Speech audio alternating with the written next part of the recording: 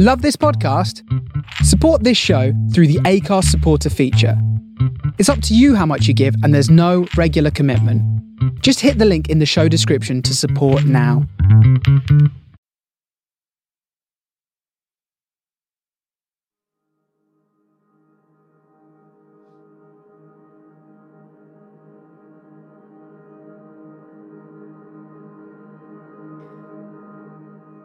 Hello and welcome to episode 3 in this 4-part series for Mental Health Awareness Week.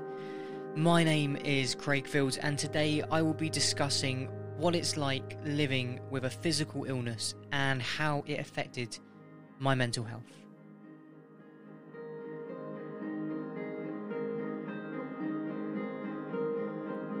So, in around 2007, 2008, around the mock GCSE time, I started to experience significant pain in my stomach. I was feeling incredibly tired, I lost a lot of weight, and I just felt cold all the time. A lot of uncontrollable urges just to go to the toilet. But I pushed through the pain and I ignored a lot of the symptoms, expecting it to just simply go away. But it wasn't until it got really bad that my mum took me a number of times to the GP. And she knew exactly what was going on because my dad had experienced exactly the same thing as I had. But the GP kept sending me for tests, blood tests mainly, and it came back as inconclusive.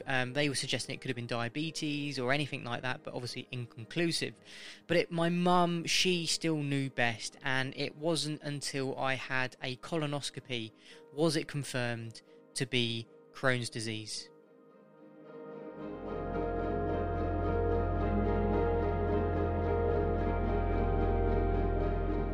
Now, Crohn's disease is an autoimmune disease, inflammatory bowel disease, specifically IBD for short, and it causes inflammation of your digestive tract, which can lead to abdominal pain, severe diarrhea, fatigue, weight loss, malnutrition, joint pain, and essentially, for me, it was like having an ulcer in your mouth, but it can affect anywhere from your mouth all the way down your digestive tract.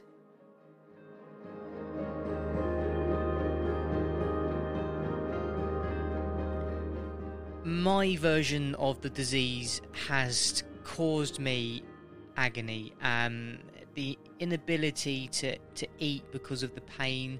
I had massive amounts of fatigue. It made my life really quite hard. My GCSEs were tough. Sitting uncomfortably in a hall full of my peers, trying my hardest to concentrate on the exam, but unable to do so because I just was in so much pain. My mentality at the time was just to push on, ride through the pain, no matter what I was doing. The outlook was positive, but I really was neglecting myself. I wasn't allowing myself to heal. I should have taken a step back from education to focus on myself and not the work, because it meant I came out with GCSEs, but nothing I hoped for at all.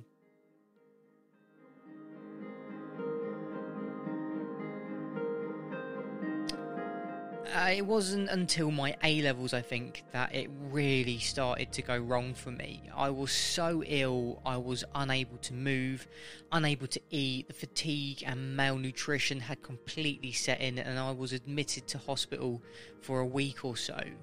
I was put on a drip, I had morphine for the pain, steroids to heal the inflammation, and eventually I went on to immunosuppressants such as azathioprine, and then eventually mercaptopurine in later years. And they were used to great effect, but I just couldn't tolerate the immunosuppressants. They made me feel not myself. They had this effect on my mind where it felt very cloudy and I couldn't concentrate properly, and it was having an adverse effect on myself.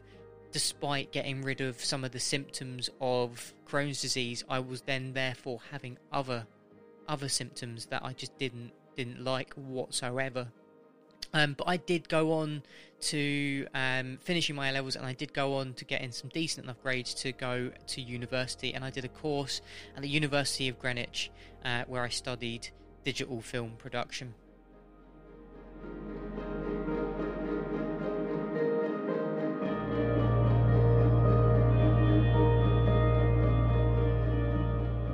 I think it's with each step of being in higher education, my disease became somewhat easier to manage, mainly because I was learning how to be mindful of it. And I think stress is and was one of the biggest causes of relapses for me, and I had quite a few flare-ups because of that. So I think it's being mindful of stress and how to negate the stress is what keeps me on the path of remission, which there are periods of long relief from any pain or fatigue or any symptoms, I suppose.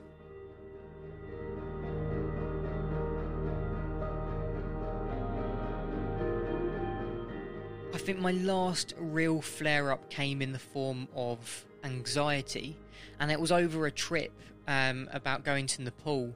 I was incredibly anxious about doing that, and being in such a different place, I just didn't know how to handle the situation completely, and I just broke down in pain. I needed steroids, which actually made me feel very sick. I felt nauseated beyond belief, and it was David, I think, who was most shocked to see me like that, because I don't think he'd ever seen me like that, first of all, and because I was always in such a good mindset, always positive, always looking for the best in every situation. But the truth was, I was so scared that the anxiety took over, and in turn, so did the disease. I remember just trying to record an episode for this very podcast and being in extreme pain that I broke down and cried in front of David, and his support then was invaluable to me. We pushed through and still made a really great episode. But I decided that this wasn't going to hold me back. I wasn't going to sit out. I was going to go to Nepal still.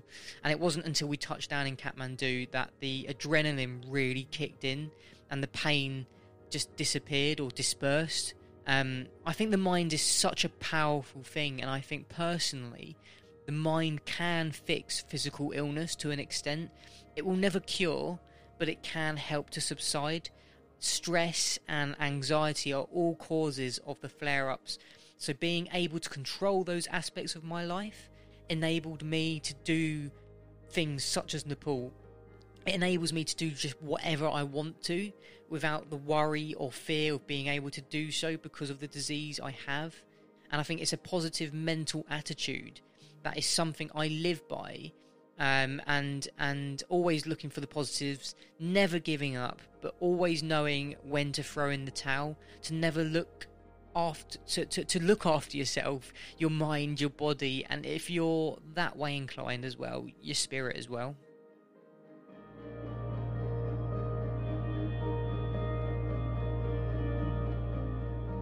Now, for the movie part of this, I wanted to choose something that I felt embodied my mentality when dealing with certain things to do with my illness, and I've gone for Eddie the Eagle. This movie, directed by Dexter Fletcher, the man responsible for Rocket Man and Sunshine on Leaf, two absolute fantastic movies. The film is based upon the real-life happenings of Eddie, who is a very positive young man. He's a man with resolve and insistence of making something of himself and having his moment. Eddie is very positive, tenacious, and simply just set out with the mentality of never giving up. He strives to do his very best in everything that he wants to achieve, despite having setbacks when he was younger, and it was a physical thing that stopped him. But it will no longer hold him back. So, with that respect, I feel a strong connection to this movie and to Eddie as well. After watching this movie, it's a film about friendship, support, admiration, brilliantly acted, It stars none other than Taron Egerton, Hugh Jackman, Keith Allen, amongst just a few. And I just connected with this movie, simply put. It just reminded me of what I can do despite the setbacks that I may have had handed to me.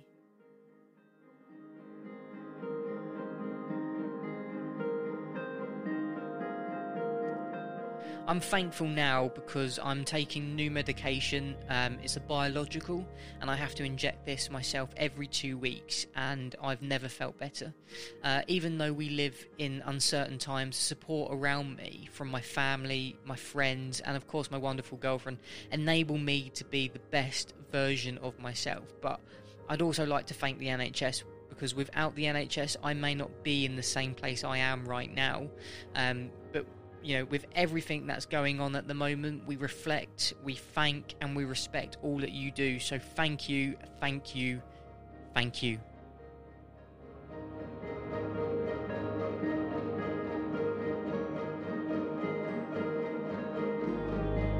And thank you for listening to episode 3 in this 4-part series for Mental Health Awareness Week.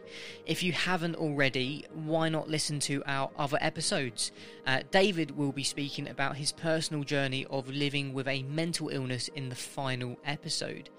If you can relate to anything I've talked about, please feel free to contact me. My Twitter is open, and so is my Instagram, and you can find the link to those in the description to this podcast.